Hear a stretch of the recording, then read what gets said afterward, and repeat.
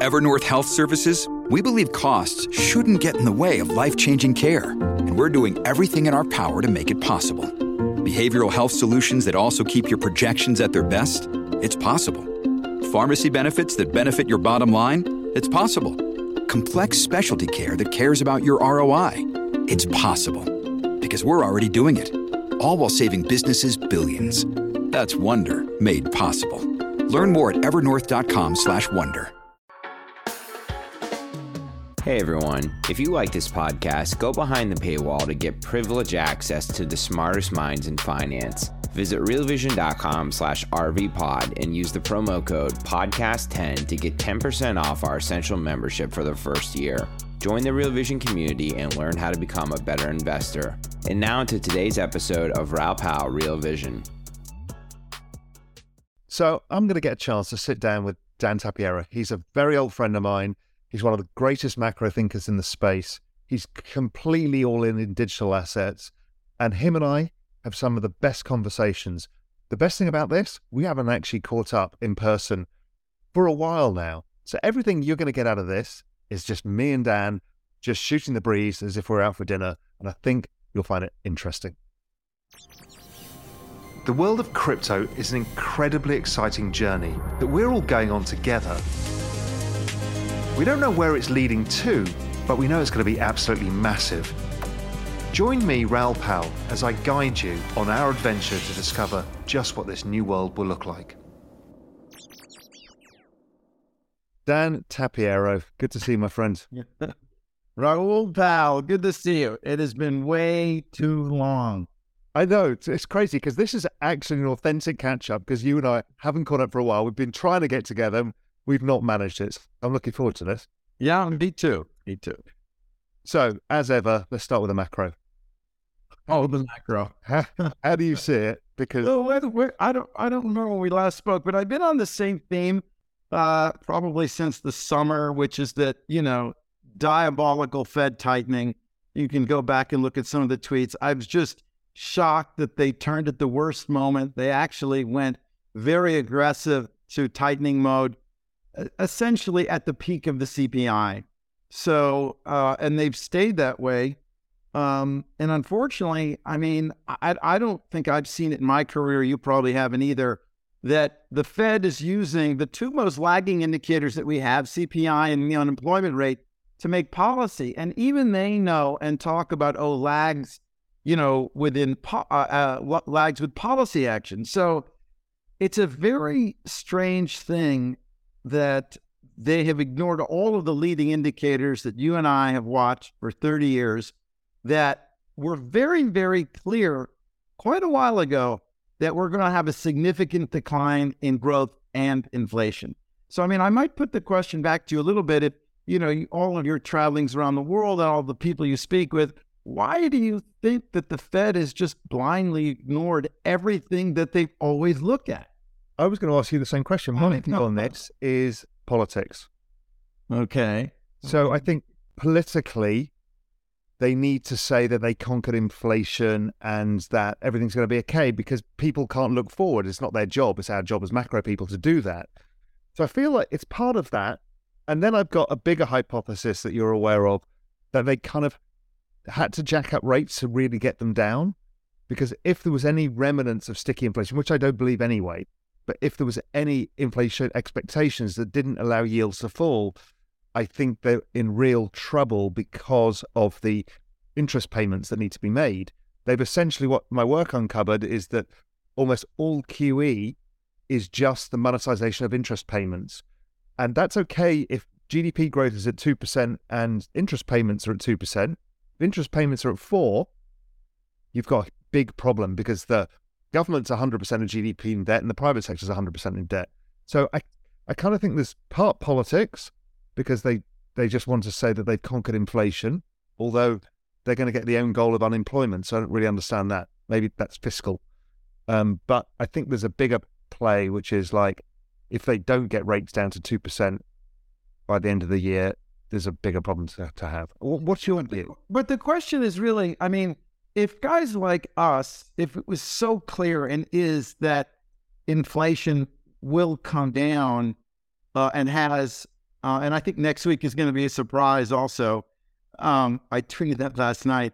Why did they lose faith they really have lost faith in their ability to forecast. You say, well, they needed to make sure that inflation was going to come down.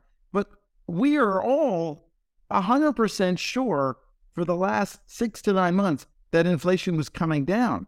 They basically lost faith in their ability to assess the future data. And I didn't lose my ability. I didn't change. I didn't do anything different. I'm not the Fed. I don't have as much resources as they do. But this is frankly the easiest cycle to forecast, I think, in our career. It's extremely obvious, right, as you said, that the interest payments are a problem. But I mean, it's saying the same thing. The banking system blew up because obviously you have amateur local banks out there not knowing how to manage. And it's not really their fault. I mean, we had the worst year for bonds in, 50 plus years, and the 60-40 portfolio, I think you pointed out, had the third worst year since 1867. So I'm not pointing, I don't think there was any negligence. It's just very hard to manage an interest rate portfolio when the Fed goes crazy the other way on you. So meaning that the speed of the rise in interest rates, and you pointed this out often, was just too fast and not needed. And so, we've seen the distress, and the distress is the sign that it's over. And I take this back a little bit, have even a bigger picture thought. I mean, I don't want to say, should we lose confidence in the Fed? Has the Fed lost credibility? Everyone talks about that every cycle. But the reality is that somehow the way those 8 people or 12 or whatever it is sit around that table and make policy, and then there's one guy at the end who's the arbiter, just seems like and again, they're all basically academics. They're not market practitioners. It just seems flawed. And this is I remember Bernanke screwing up in August 2007 by focusing on inflation instead of the frozen credit markets. That blew up the markets for 6-7 weeks, and then he reversed. But, do people question that there's a flaw in the structure of decision-making here? So the question is, are we looking at it wrong? This is what I'm trying to get through my head. Is it a political process now? Is there independence?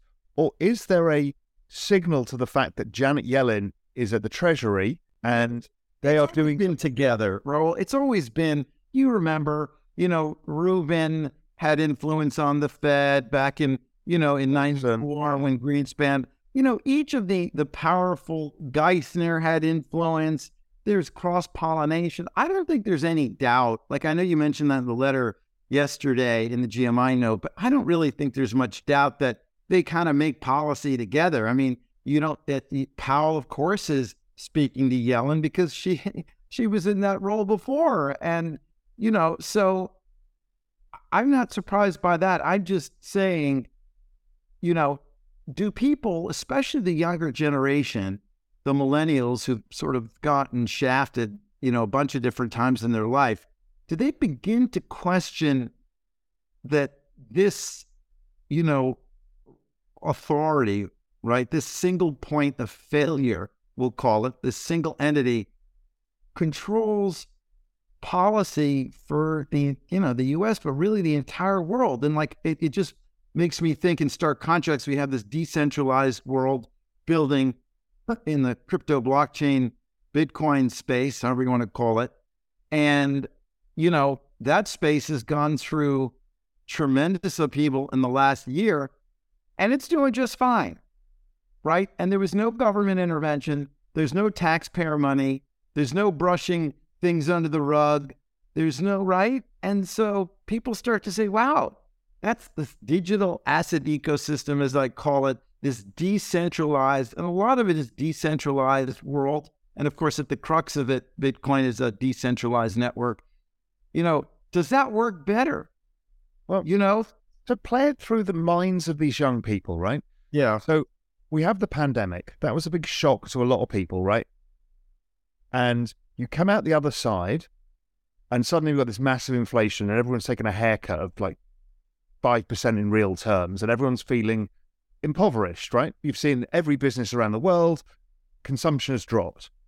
The next thing, the output of what Powell has just done is, oh, by the way, you got screwed from inflation and now you're going to lose your job. That narrative, I don't think people are thinking through. It is going to make people really angry. Well, that's what I don't understand. Like, why is it that putting people out of work is the way to manage the cycle? That doesn't make any sense to me. I mean, and it's, of course, it's people in the middle and at the bottom, exactly the people that you really, that need the job, right? So putting them out of work is the way that we're going to manage the CPI headline number. I mean, it just doesn't make sense to me. And again, we both lived through a lot of cycles. We've seen how it works. But this specific case, it feels like, they did make a mistake not raising early enough. They then went too aggressive at the exactly wrong moment. And now they're focusing on the most lagging indicator, which is, people's livelihoods. All right. It just, and when you add in the other third part of this equation is, by the way, the money you thought was safe in the banking system is not safe. Well, that's another thing. And we caused it because the yield curve was too negative for the banking system to cope with and short end rates were too high. So that trifecta of things, I think you're right. There's a zeitgeisty moment happening here. It might be. It might happen. It might be that it's the next time around. I don't know. I think that millennial group is potentially going to get shafted again.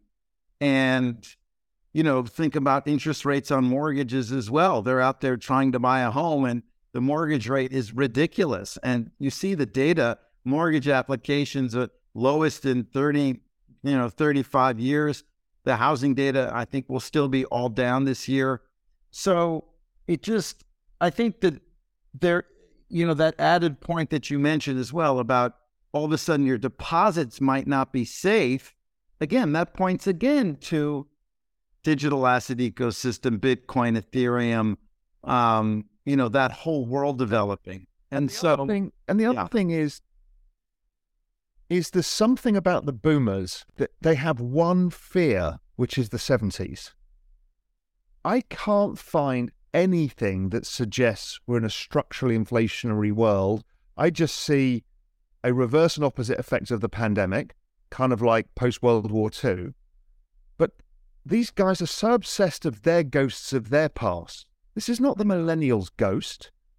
Their issue is all sorts of different issues. They've got a problem with technology coming into their workforce and competing with them at scale. They've got all sorts of other things. I just think it's been irresponsible, that 1970s dialogue. And I think you and I have swapped notes on it. It's like, this is not the fucking 1970s. No. For that, with a population that's aging. Yeah, no, I don't know why. I mean, it was a narrative that's gotten pushed for a long time. It connected to this idea that a 2% CPI is the holy grail. I don't really think so. Like, why can't the CPI be 3? Like, does it really matter? We already have a lot of other inflation indicators that are pointing lower, but, this concept of we're going to stay tight until it gets down to that number also seems just very amateurish, right? Like, they're not really interpreting and analyzing and making judgments about the data in the way that you might if that were your job and you had 1,000 economists at your beck and call. It's very amateurish, and it still bothers me, and I've said this one of the other times that we've spoken, that there are no market practitioners, no portfolio managers. I know there's that shadow Fed committee that some of the guys, the successful guys are on, portfolio managers, etc. But I just don't know how they can make policy without having that deep experience in the markets. I mean, Powell is not a market guy, and this has gone on for a while. So, it just feels to me like, credibility loss. Maybe that just straight out happens through Bitcoin rallying, and there's no like big blow up at the Fed. There's no, the old traditional world just keeps chugging along. But then all of a sudden, Bitcoin's worth 300,000-400,000. And they're like, well, why did that happen? Hey everyone, we're going to take a quick pause and hear a word from our partners. We'll be right back. When you need mealtime inspiration, it's worth shopping Kroger, where you'll find over 30,000 mouth-watering choices that excite your inner foodie. And no matter what tasty choice you make, you'll enjoy our everyday low prices, plus extra ways to save, like digital coupons worth over $600 each week. You can also save up to $1 off per gallon at the pump with fuel points. More savings and more inspiring flavors make shopping Kroger worth it every time. Kroger, fresh for everyone. Fuel restrictions apply. And that's my view, is this alternative financial system attracts more people over time because the old one keeps proving itself to be unreliable and actually disadvantages people. So I think that's the case. It's been, well, both of our core assumption for a while that it doesn't have to be an instant migration like Balaji's saying. Right. That migration will come. Well, it has already. I mean, in the middle of 19, when I launched my fund, it was $300 billion in value. That's what I call digital asset ecosystem, as defined by the value of all the cryptocurrencies and all of the equity of the businesses in the space, was $300 billion. And today it's 1.7, down from 3.3 at the high a year ago. We tracked this very carefully, but $1.7 trillion is now the value that's in this new world, in this space. And, I hear all of this, and you and I go back and forth, more FUD. It's like, people are pointing to Elizabeth Warren. I don't know why. I mean, I don't know how she's relevant to anything. Barney Frank, probably, the least relevant politician I can think of. I'm just, the choke point conversations, all of this stuff. But the reality is, this is $1.7 trillion in this space after a 70 to 80% decline in the price of its leading assets, Bitcoin and Ethereum. So, and here we are, we sat through Luna, we sat through the FTX fraud. I mean, all these problems, regulation in the US, $1.7 trillion. I mean, it's true. And that's the proof in the pudding. I don't think there's anything that can take us back down. I don't know that we're going to have a raging bull market tomorrow, but I think for sure the low is in the space, and it happened on the FTX fraud. And on that fraud announcement, which to me was, for the space, the most surprising thing that will happen. He went from wonderkind to fraudster in the span of 6 weeks. Ethereum couldn't make a new low in price. Bitcoin made a new low, pop back up. As we know, old market guys, that's a bullish divergence. The selling's dried up. Let's not get too complicated about things. It's over. And now we have, in the last 6 weeks, real fundamental data to back up why that was the low, right? So I think it's setting up very nicely. We're going to have an inflation surprise to the downside. I'm not sure I'm quite as, bullish on inflation, dropping as you are. I think you're thinking below 2 this year. I think headline inflation goes negative this year. There's a chance. Yeah, that's a giant call. I mean, that is a giant call. If the other person who thinks that is Alex Gurovich. Oh, Alex, yeah. Well, he's good. I mean, it's not impossible, but I think even going down to 2% would sort of have the net effect the same. Would have the same effect. So, yeah, I think the markets are going to be surprised, and that's also going to be very bullish for NASDAQ. And the banking system can continue to be impaired. I mean, how long?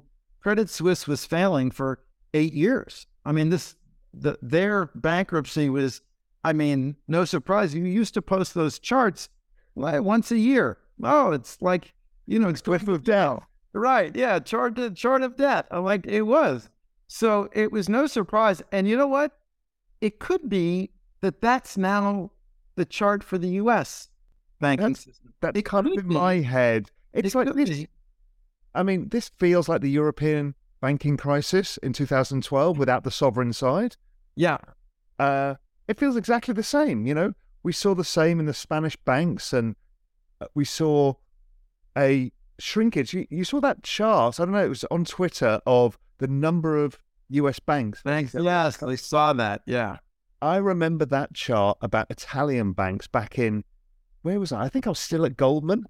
That's back in the 90s, thinking, oh my God, this is an outlier. They're all going to have to consolidate. Yeah. And they're consolidated by acquisition, and then they're consolidated by big fortunes to each other's hands because they're going bust. Yeah. The same thing. It could be that's how the transition happens. Like just slow degradation. They get stuck in this quagmire. If they couldn't make money when rates were high. Then they go back down, and maybe investors just don't think of banks as money-making enterprises anymore. And that was sort of what's going on here. I mean, just think about it as an investor. If you make a judgment, and i.e. you put money into 10-year notes, and you lose 30% of the value, and then the Fed comes out and says, or FDIC or whoever it is, and they say, well, you lost all that money, but if you need to have that collateral marked at par so that you can make loans, you can. There's a free option to monetize your losses, and we'll give you that. It's like unlimited potential liquidity. So as an investor, you say, wow, is that a business or is that a quasi-government institution? And do I want to invest in that? And so maybe the slow bleed of assets coming out of the U.S. system, I don't think it's going to Europe. I don't think it's going to Asia. I mean, it's going into this digital asset ecosystem. The technology or the digital asset ecosystem, because that's the only thing. Because the other thing is you play that forward about, okay, you figured out the banks don't make money, and if the banks have lost money, the Fed just kind of papers over the cracks and injects the money. Well, the next part of this equation is that commercial real estate, which is like, we know that nobody's going back to the office. Right. You're running a global asset management company and you're based in Puerto Rico. All right. I haven't called it global yet, but okay, yeah. But you've got people around in different countries, different places, right? Yes. And there's commercial real estate, right? That story is like the European banks. That's going to fester for a decade, and the Fed are going to have to put it on the balance sheet in one way, shape, or form. Yeah, I don't know how that plays out. I mean, I think that's right. I don't think it goes to zero. People, still like being together. New York City is a great place, a great meeting place for people. Young people like living in cities. So I don't know how that. But let's say you lose 20% of all. Yeah, no, I know. That's a huge number. It's gigantic. Yeah, I don't know how that plays out, but there's definitely quite a lot of overhang, and maybe that's sort of that slow.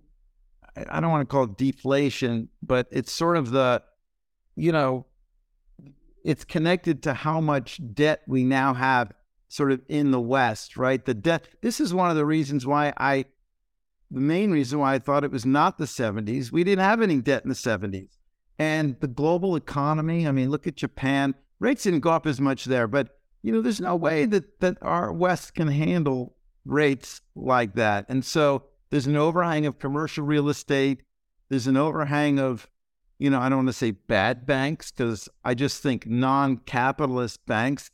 And then I had this thought that this concept of store of value is shifting, because many people invest in real estate as store of value, right? And I think it's certainly trillions. I mean, 100 trillion? I forgot the total amount of dollars or wealth. Like 100 or 200 trillion. It's a huge number. Yeah, it's a huge number. And, this was something that you and I talked about maybe 2-3 years ago and posted on Twitter, that the store of value component of, let's say, art or real estate was going to shift to this digital world.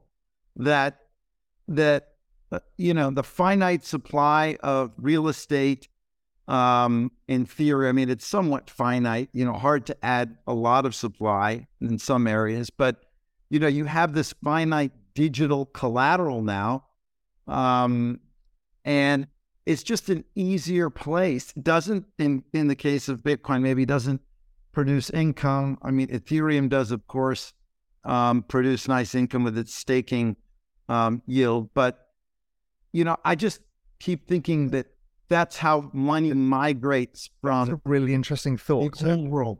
So let's say you're Nico, the producer who's listening to this call. Nico, millennial, can't afford to buy a house. What does Nico do? Buys NFTs, buys crypto, because it's an asset, right? All assets are a future deferred consumption. So you buy a house now so you or your kids or somebody else can spend that money in due course. If not, there's no point having it. It's a utility. So assets are just deferred consumption. So if you're 34 years old now and you want to accumulate assets, but you can't afford a house, so digital assets become an obvious place. Well, it's very easy. You just get, you open your, get a wallet and, you have your, buy whatever one, that you think is going to hold its value and put it on a ledger and, finito. It's easy.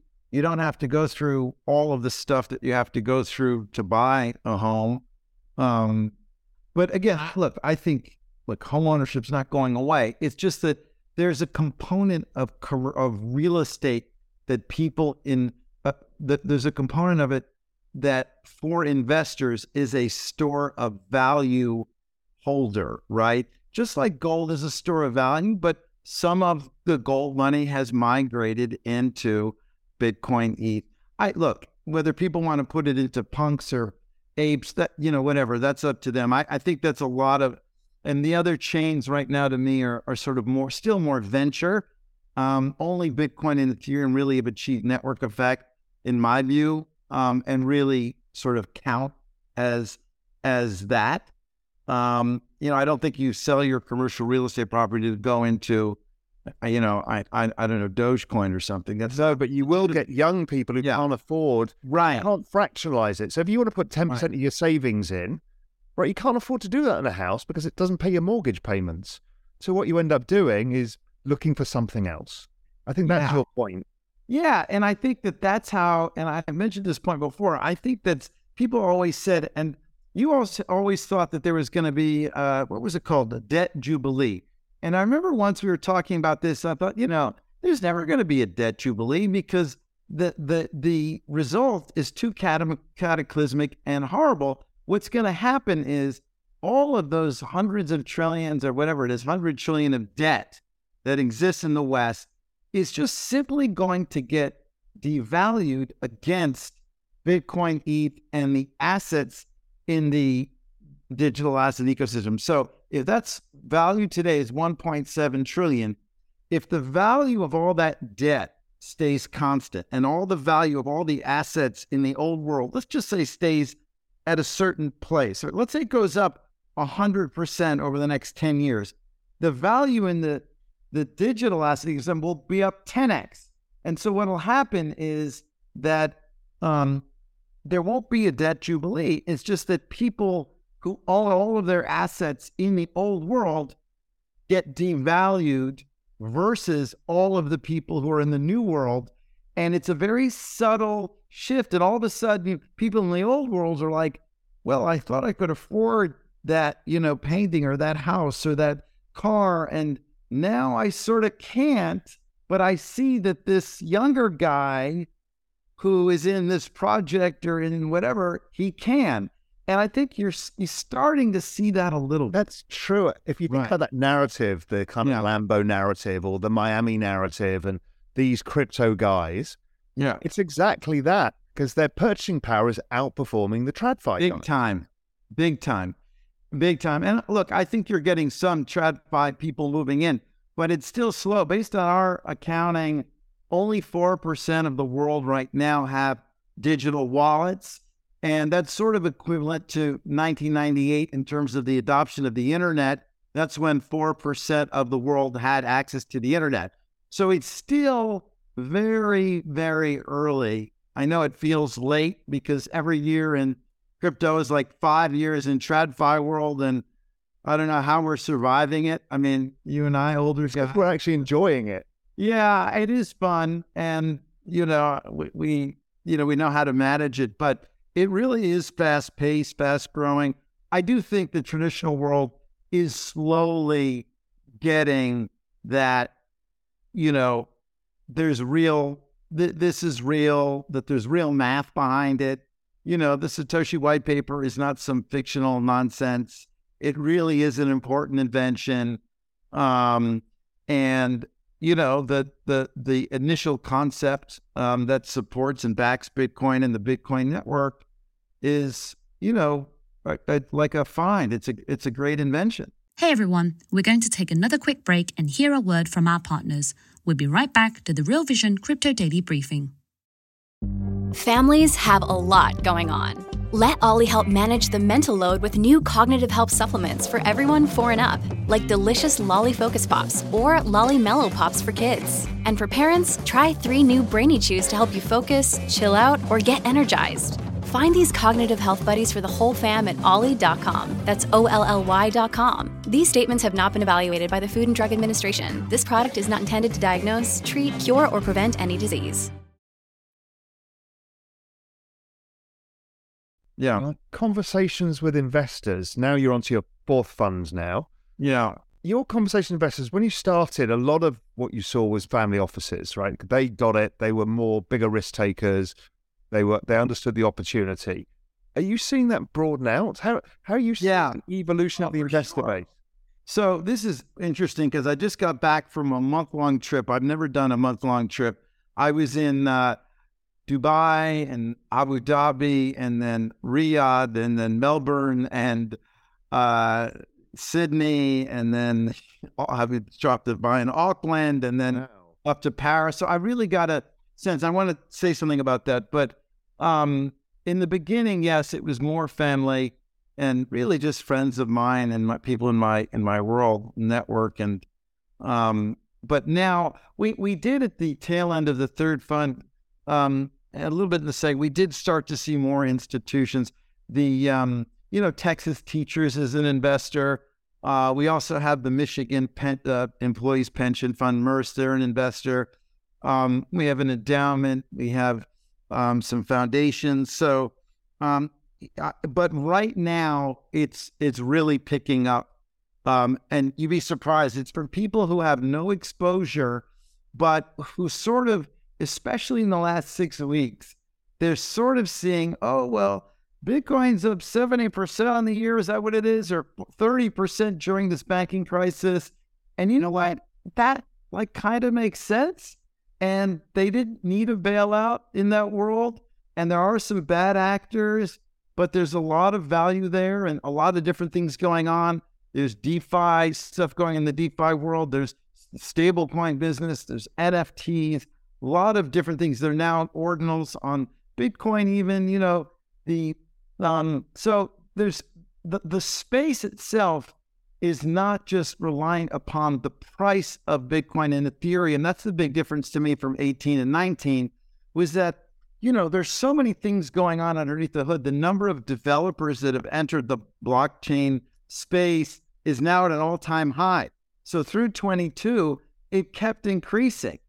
Of course, you have things like the Bitcoin hash rate. It just hit an all-time high. The number of players in the NFT space, from 18 months ago is up exponentially. So there's the number of layer ones that have had the sort of the top 5 or 6, the usage is at an all-time high. So, it's no longer just about the price of, those 2 leading ones and, some of the other cryptocurrencies. So I think that's also attracting institutional people who are understanding that this is a once in a generation type of technology. Yeah, I think if we go back to whenever it was, 2018 or 19, when we had our first conversation on Real Vision about this, the big difference between then and now was the applications layers being built. Big time. Yep. And they get that. They see that. And this is closer to, the last people in will be when it becomes ubiquitous and everybody has it on their iPhone.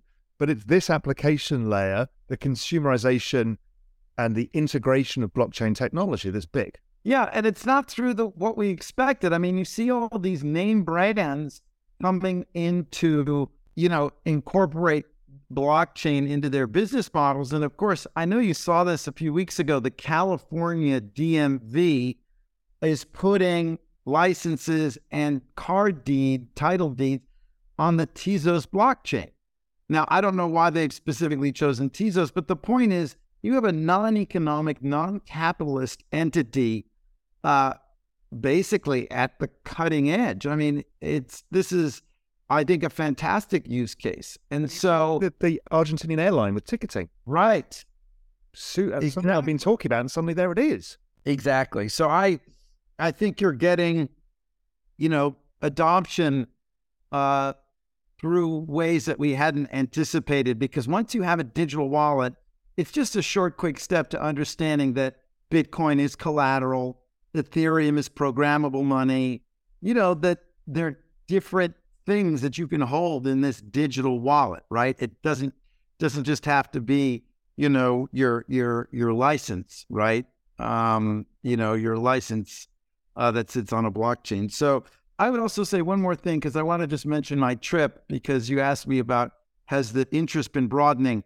I mean, the Middle East is really on fire. I'm hearing the same from everybody. Tell me about it. Well, they get it, and they're embracing it. They see that it's the future. Abu Dhabi specifically, Dubai too, encouraging businesses to set up there. There is in Dubai and also in Abu Dhabi, there is a regulatory framework. I think people, of course, are looking to the SEC, regulators around the world, but the SEC is going backwards and the U.S. is moving backwards. And again, I've said this before, this is the first time in 50 years that the U.S. has not been leading technological and financial innovation. We invented the mortgage-backed security market in the 80s. There are things that we always were leading, and now we're at the end. I mean, we're in the caboose. Look, I also think other places, and you see this in Australia, they really understand currency. You could stop anybody on the street and ask them where the Aussie dollar is, and they'll tell you. Americans don't think about currency, and they think about the NASDAQ, but they don't think about the dollar. They don't really know where it is. So the concept of cryptocurrency is, there's a hurdle there. And, adoption is just slowed if there are hurdles, any hurdle. And so crypto and currency, it's just too strange for them, right? But the Australians, they're entrepreneurs. They live on a big island. They look out. They always look for investment opportunities. Very wealthy population, generally speaking. And they really get it. And I was there, and I had a lunch at one of the larger banks, and they've already tokenized an asset and put it on a blockchain. They're, pretty advanced in that sense. I don't know that there's any trading volume on it yet, but they have people well-versed. That's not to say, look, JP Morgan has the largest number of blockchain patents in the world. So even though Jamie Dimon is saying whatever he's saying, under the hood, they're doing stuff. But I feel like in Australia, the things are coming together, the tech innovation, the currency part, the money part, and it's the same thing in the Middle East. Yeah, I get the same, because I've heard a lot from, everybody, all of my friends are all in the Middle East all the time on this endless road trip, because there's capital, and they understand that the fossil fuel economy over time is going to shrink versus the renewables economy. So they're like, well, we need to have a stake in the future. And they've been very strongly behind this. Yeah. One other interesting thing, because I topped the trip off with a few days at Paris Blockchain Week. And what you realize is that every region has its different focus on what they are extracting from this digital asset ecosystem. So you find a lot of the luxury brands in Paris are very interested in figuring out how to issue NFTs to get closer with their community. How do you develop that relationship with a product better? That's somewhat of a focus in the US, but like for instance, there aren't really any OG Bitcoiners in France. There was no one in 2010, 11, 12. Whereas in the US, you go to Bitcoin Miami and you have 25,000, Bitcoiners, guys, who are also mining it from the beginning. If you go to ETH Denver, that's a little different focus. Out on the West Coast is more about the tech. Europe, France specifically is, this luxury brand focus. The Middle East, I think, is sort of everything combined. But also remember, those currencies are pegged. The real, the dirham, they're pegged to the dollar. So I think for them, they also understand that they need to have a diversification of their assets outside of having 95% in the dollar and then, 10% in the euro. They get the concept of currency diversification.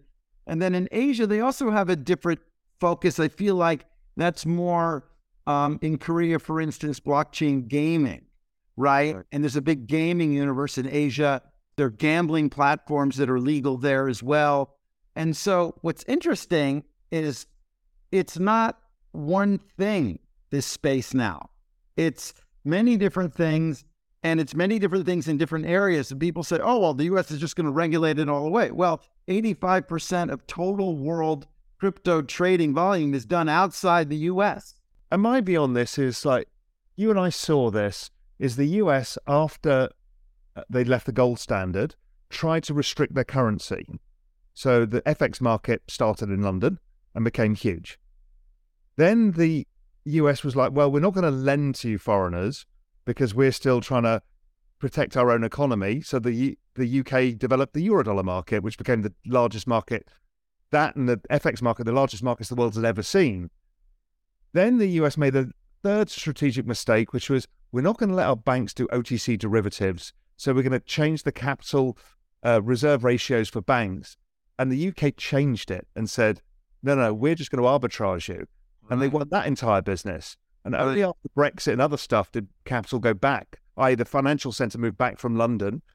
Because if you remember, well, if you think how many times have you travelled to London recently, it's very few. How many times did you travel in your career? It was all the time. Because all the capital was there and all the people. But I think what I've heard whispers is that the UK is making progress on the regulatory framework and for blockchain crypto. And I think, you call, and you may have mentioned this, but maybe I've read this somewhere, but I think that they could do that, what you're calling regulatory arbitrage again. I mean, just think about this for a second. We've invested in 26 businesses over the last 2 years. And I keep saying to people, I think, look, there is one large crypto business that's public, only one, it's Coinbase. It is impossible to think that 5 years from now, there is only going to be one public crypto business. And so, part of my focus is going to be figuring out how to get some of our businesses public. And it's not clear that it's going to be on the NASDAQ, which is kind of a shocker in a way. But look, if you took our 26 companies, I think any exchange in the world, if they're not going to, but if they were public entities tomorrow, they would overnight become a hub, for crypto blockchain. And where are these companies based that you're investing in? In our portfolio, 65% are outside the U.S. because I diversified. I wanted 1/3 in the U.S., 1/3 in Asia, other 1/3 in Europe. And so you'd be surprised.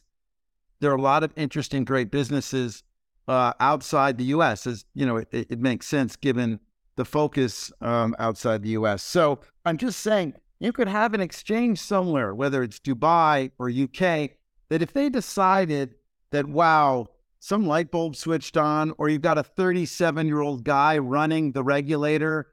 Like I met the economy minister in Dubai. He's 41. He gets this almost better than anybody I'd met in terms of, in the legislative area. But if you have someone turn a light bulb and say, hey, we've got a few years, the U.S. is going to get it eventually. They're not getting it now. And it's just as you said with the UK, maybe the market really develops there, right? It's certainly possible. That would be it's not, unfortunately, it's not as liquid as it would be on NASDAQ, et cetera.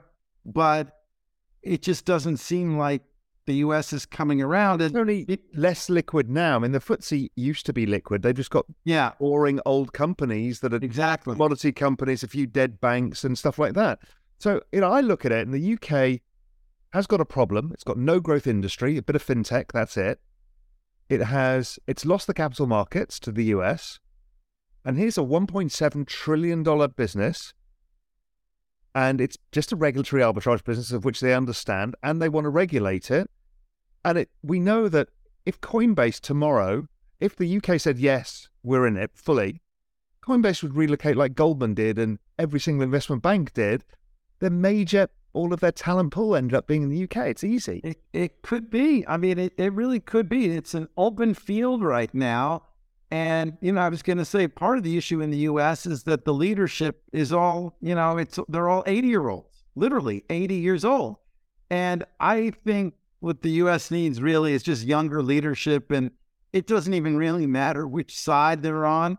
A 40-year-old sort of gets the future. And, you look at some of the Middle East leaders, they're in their late 30s, 40s, and they have 20-year plans. MBS is 38. He's 38. And they have 20-year plans. They have 30-year plans, or at least visions, Biden doesn't have a 20-year vision, and I don't think any of them do. So I think, look, don't can all be dead in 20. Dan, you can't have a 20-year plan if you're all going to be dead. No, that was the point. Yeah, I know, but I just want to spell that out for people. No, that was the point, right? Like it's bad now. It's bad. And maybe this leads into the next point. If you can't even figure this world out, what are you going to do with ChatGPT? You've been talking about this a little bit. I appointed just on Saturday. One of my guys on my team is sort of head of ChatGPT within the firm to figure out how do we incorporate it into our processes, and also how do we incorporate it into our investment decision making, not just the process, but looking for companies that are integrating, blockchain with chat. And I think that's something really interesting for AI, because I think the blockchain does have a purpose there. We're still trying to figure it out, but there are going to be companies popping up. So my two ideas for that, obviously digital ID that we've all talked about, and that's a no-brainer.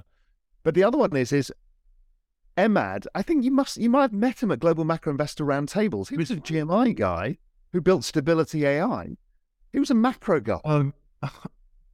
Emad Mostak. You must watch the two videos I did with him if you've not seen them. Okay. They're mind-blowing. He's a macro guy. Okay. I will. All right. Building the largest open source AI in the world. And I spoke to him. I said, well, why the hell don't you tokenize the use of the data? Oh. Because that allows everybody to participate in it, as opposed to having to buy the equity, everything else. We can all participate in the ecosystem because it's going to replace humanity in various ways. You need to offset, because it can't just be UBI, but the Yatsui idea of universal basic equity is this. Let people participate in this change and don't just keep it to bloody Google or Microsoft. Yeah, well, that's a very interesting idea. What did he say? I guess I have to... Well, I think he first wants to IPO anyway, but I think he knows blockchain. I mean, he's all over the space. Mm-hmm. So I'll just keep working on him because I think it's exactly the right use of a universal data set of such power is tokenize it. So then if you are building an application on top and you're drawing a lot of the data, you pay for it with a token And if you're putting data in, you can receive tokens, and that creates an economy. Huge economy. Yeah, no, I mean, that's an innovative thought. I like that. Yeah, I don't think there's so much to theory, or I understand.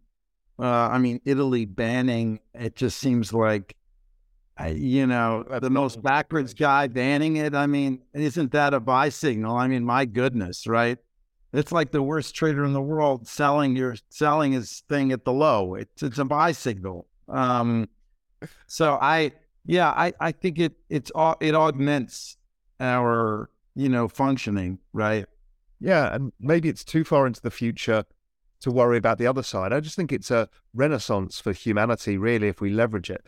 So let me focus in a little bit on your portfolio right now and what kind of investment opportunities you're seeing. Are you seeing mainly secondary? So yeah, there's just so much opportunity right now. I don't think I've ever seen so much. In Q4, so I'm probably one of the few private equity guys that actually likes the cycle. I mean, most guys, as you know, they have a 5-year investment period because they want to invest through the cycle.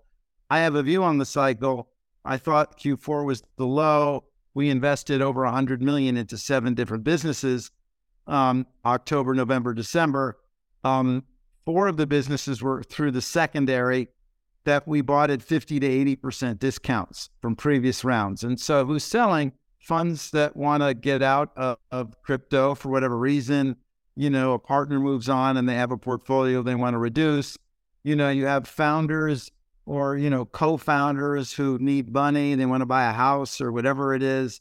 You have seed investors who say, well, I missed the $7 billion valuation, but I'll sell it too. And some of the discounts are pretty dramatic, and we're very active in the secondary. Of the $1.2 billion we've deployed, $600 million of it is in secondary, half. And so, and I think that's the largest amount by multiples and multiples of anybody else. So we have tremendous reverse inquiry. Anybody who wants to sell stock in a business that's sort of on our radar above 5-10 million, we're the buyer, and it's uncompetitive at the moment. Like, we are basically just saying, this is our price. We want to pay, X multiple of revenue, and, we're a 10-year life fund. So we can buy now and take advantage of it. And that's the reason for raising money now for another fund.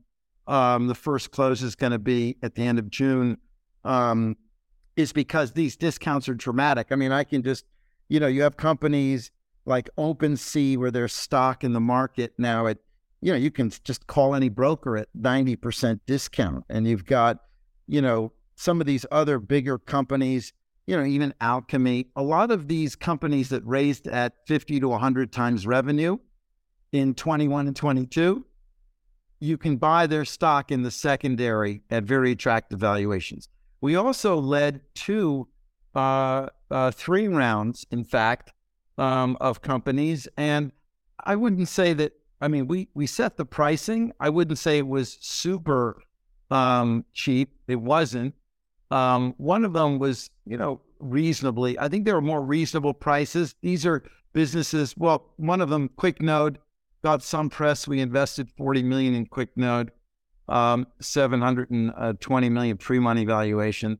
I think, that's an API node infrastructure business that competes with Alchemy. Alchemy raised at 100 times revenue. And so we paid a fraction of that. I think 100 is crazy. I think even what we paid was a little rich, but very happy to own that business. And that's one of the few businesses in the space that actually made more money in 22 than in 21. So in the portfolio, we've got 5 or 6 companies that made more money, if you can think about this, in 22 than 21, even though the space had that massive correction. And so this sort of speaks to my general thesis, which is that the fund and what we do, we're not going to be the number one performer in the space, but we're not going to have the volatility. And, our target is still to make a 5 or 10x on the portfolio over 10 years. That's going to underperform probably some of these other funds, but many of those, especially venture funds, are down 90%, or were down 90% in 22. So the one thing I would say that's still surprising to me is that, as far as I know, we're the only still the only growth equity fund that exclusively focuses on crypto and blockchain businesses in the world. Like I don't know why the other guys haven't come. I mean, it's crazy. I don't know. It doesn't make any sense to me. You know, you had some of the traditional guys come in, like, you know, Tiger and Thoma Bravo, but they've sort of moved out. And I don't know. I think I'm counting my days till Blackstone decides they're interested, and then, you know, then it's over for us. You know, I have, you know, no airs about that. I think if some of the big guys really decide that they need exposure in this space, you know, the growth has been crazy. And, you know, when we started this in the middle of 19, there were only 14 businesses in the world that had a valuation of over $1 billion in the space. Now there are over 100. At the peak, there were over 150. So I think that there's going to be not only just more money coming into it, but by the end of 24, I think 25, you're going to see, you know, these companies, many of the better ones as public entities. The founders want to become public. These guys, you know, they're not quite ready. In some cases, they need to be a little more corporate. They need to figure things out on governance. They need to build a board. I mean, remember FTX? I mean, FTX had one board member, and that was his father, right? Like, if that wasn't a red flag, thankfully, we passed on that 3 times. But you have companies that are making a fortune, but still aren't quite ready for the public realm. But I think by the end of 24, 25, there are going to be quite a few. And I think we're going to be very involved in that whole process. So look, lots of opportunity, not just in the secondary, but we're not really competing against other people in these raises. So yeah, it's not like you're overpaying. There's nobody else showing up. You know, it's not like, oh, we've got no competition because we're SoftBank and we overpay. I know. So, look, I don't look. This is one of those inexplainable things, I guess. I mean, I can explain it. Look, you know, traditional private equity isn't terribly comfortable with macro. They're not comfortable with currency, right? A lot of them don't even do tech. So this is sort of like the really big money. I mean, Blackstone is still buying more real estate, right? Look, they have $1 trillion business. They can do whatever they like. But even the tech-oriented guys like Thoma Bravo said recently, you know, a few months ago that, you know, they're not finding, you know, companies of the quality that they need or expect. And I don't know, we think that they're there. Maybe we're a little further out the risk spectrum than they are. But we also think it's an opportunity to help them get there. And so when this is the only thing that you do all day, every day, and again, we don't invest in the underlying cryptocurrency. A lot of our institutional investors are legally not allowed to. And so what we have is a much lower volatility. Our you know, portfolios, for the most part, hardly marked down. You know, marked down a little bit, but not that much. And you know, we're able to withstand the kind of volatility that's in the space. And look, as you know, that's always been my main concern. How do you get stuck in and hold the position for 10 years in a space that every 3 years has a 70 to 85% correction? You're going to get blown out. We know this from our old portfolio management days in the traditional world.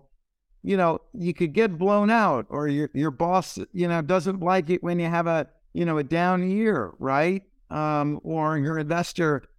And because there's only family offices or individuals like us who can stomach the cycle. We kind of know the cycle's there. You add more when it sells off, and right, that's it. But yeah, I mean, the amount of hedge funds who were in the space and now left the space because suddenly it doesn't go up in a straight line. Yeah, it doesn't go up in a straight line. And if you can take a 5-10 year view, you're going to make money. This is inevitable, inexorable move up in the value. And we think, I think we've built a fund structure and a way to tap in to that value accretion without the panic and fear and all that other stuff that a company's holding, you know, the rocket fuel. Because this is really the hardest market I've ever seen to trade. And, I'm a professional at this. And you have a lot of non-professionals. I don't know how they hold on. I mean, I'm glad they do. It's fantastic. They're true believers. That's great. But let's be clear, it's very hard. And so I call our strategy a, sleep well at night strategy. And, if you're a little older and you want to put $50 million to work, it's just very hard. It's not straightforward. And we actually have quite a few investors of that size putting big chunks of money to work in these businesses.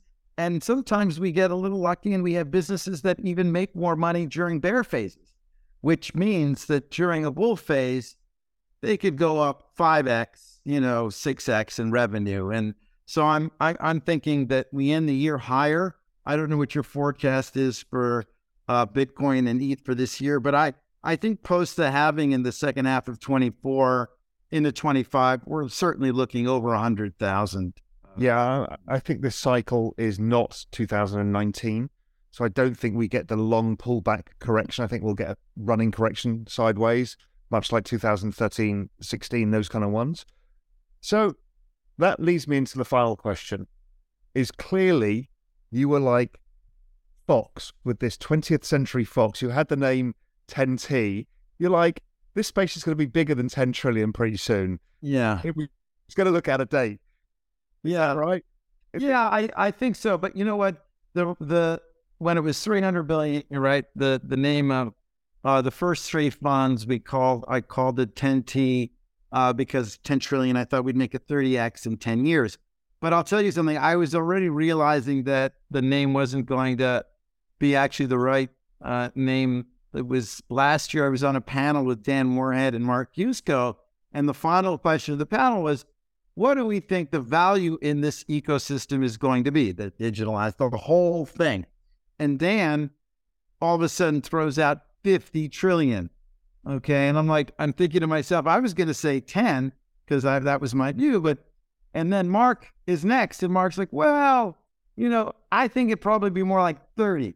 And so all of a sudden, here I am on this panel as the most bearish guy. And I said, well, realistically, okay. I mean, 10 was, I think, a realistic view. It's probably 20. I said 20. But, the reality is, Dan is, I think he's probably right. And the timing on it is not, you don't know. That's the hardest thing about macro. I always tell people, it's just sometimes macro takes longer to play out than you expect.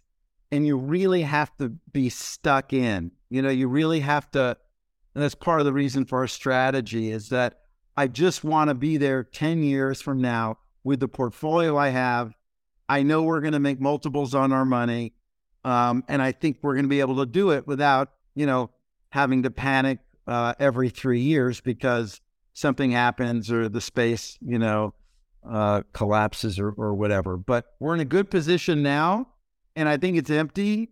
And think back, and you were earlier than me. I remember that round table that we did in Cayman in 2013, I think it was, where Bitcoin was your number one choice. I mean, if we go back to 13, and I think you were bullish even before 13, do you think now is sort of the best time that you can recall? I mean, I understand the price is lower, but yeah.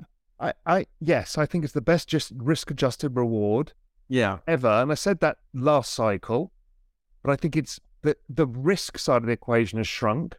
Yeah. The reward side is still unknown, but ridiculous. When I first did that first ever macro strategy piece, I said, look, I think Bitcoin's worth $1 million. By when, I don't know. Right. It kind of feels like, probably. By when, I don't know. And so therefore, here we are at 30,000 today. Well, find me another trade on Earth that's as good as that. And Bitcoin will underperform some of the others in this space. Yeah. I mean, I think you pointed out the chart. I also looked at it. We go from 30-year view or 10-year, 20-year view to the daily because we can do that. But that chart looks like it's about to explode. I mean, Ethereum looks to me like it's about to go up 500 points, like imminently. I understand. Then if you look at the ETH Bitcoin cross, Yeah. The monthly version of that, it's just a huge wedge. I'm like, okay, but they're both going up. They both have different uses. And, I think that the difference now, and this is the last thing I'd say, from every other cycle is that there are so many things going on in this universe.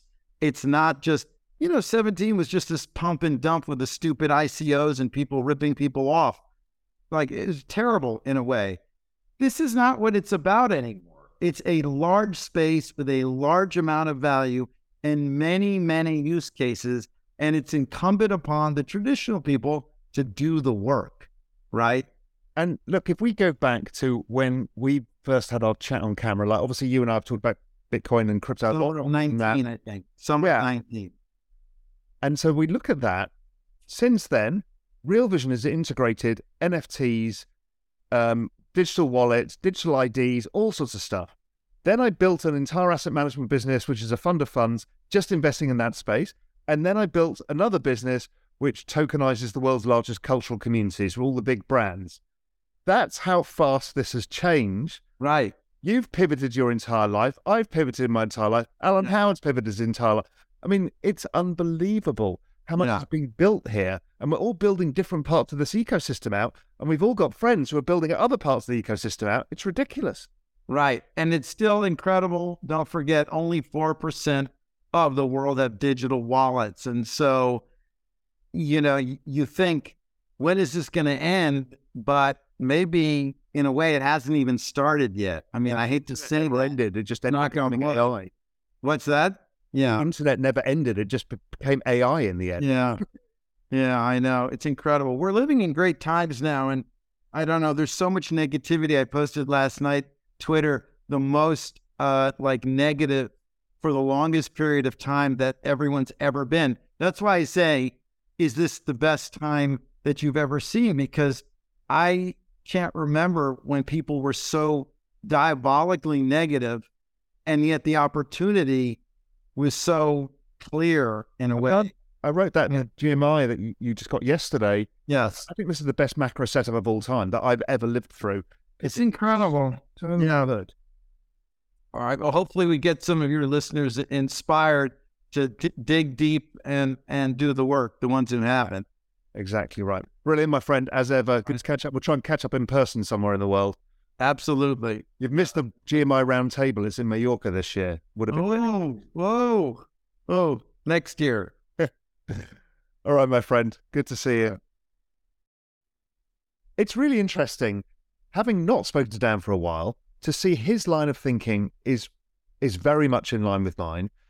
Where we are in the macro, what this means for this adoption of the Bitcoin life raft or the digital asset life raft. He completely concurs with my view that it happens over time. We get these accelerated moments in the booms, and then they pull back. But each time there's more people in Noah's Ark or the life raft. And I think that's really interesting. Really, also, Dan is like on his fourth fund. I mean, an incredible business he's building there. Really interesting to see his unwavering belief in where this space is going, seeing through the volatility, seeing through the macro and saying, let's just keep going there. It's a matter of time. It's all about time horizon in this space and how to structure your life that you can accept the volatility. So again, as ever, amazing conversation with Dan. I hope you got a lot out of it. What's up, revolutionaries? Thanks for tuning in to the Real Vision Daily Briefing. For more content like this, head over to realvision.com and get unfiltered access to the very best, brightest, and biggest names in finance.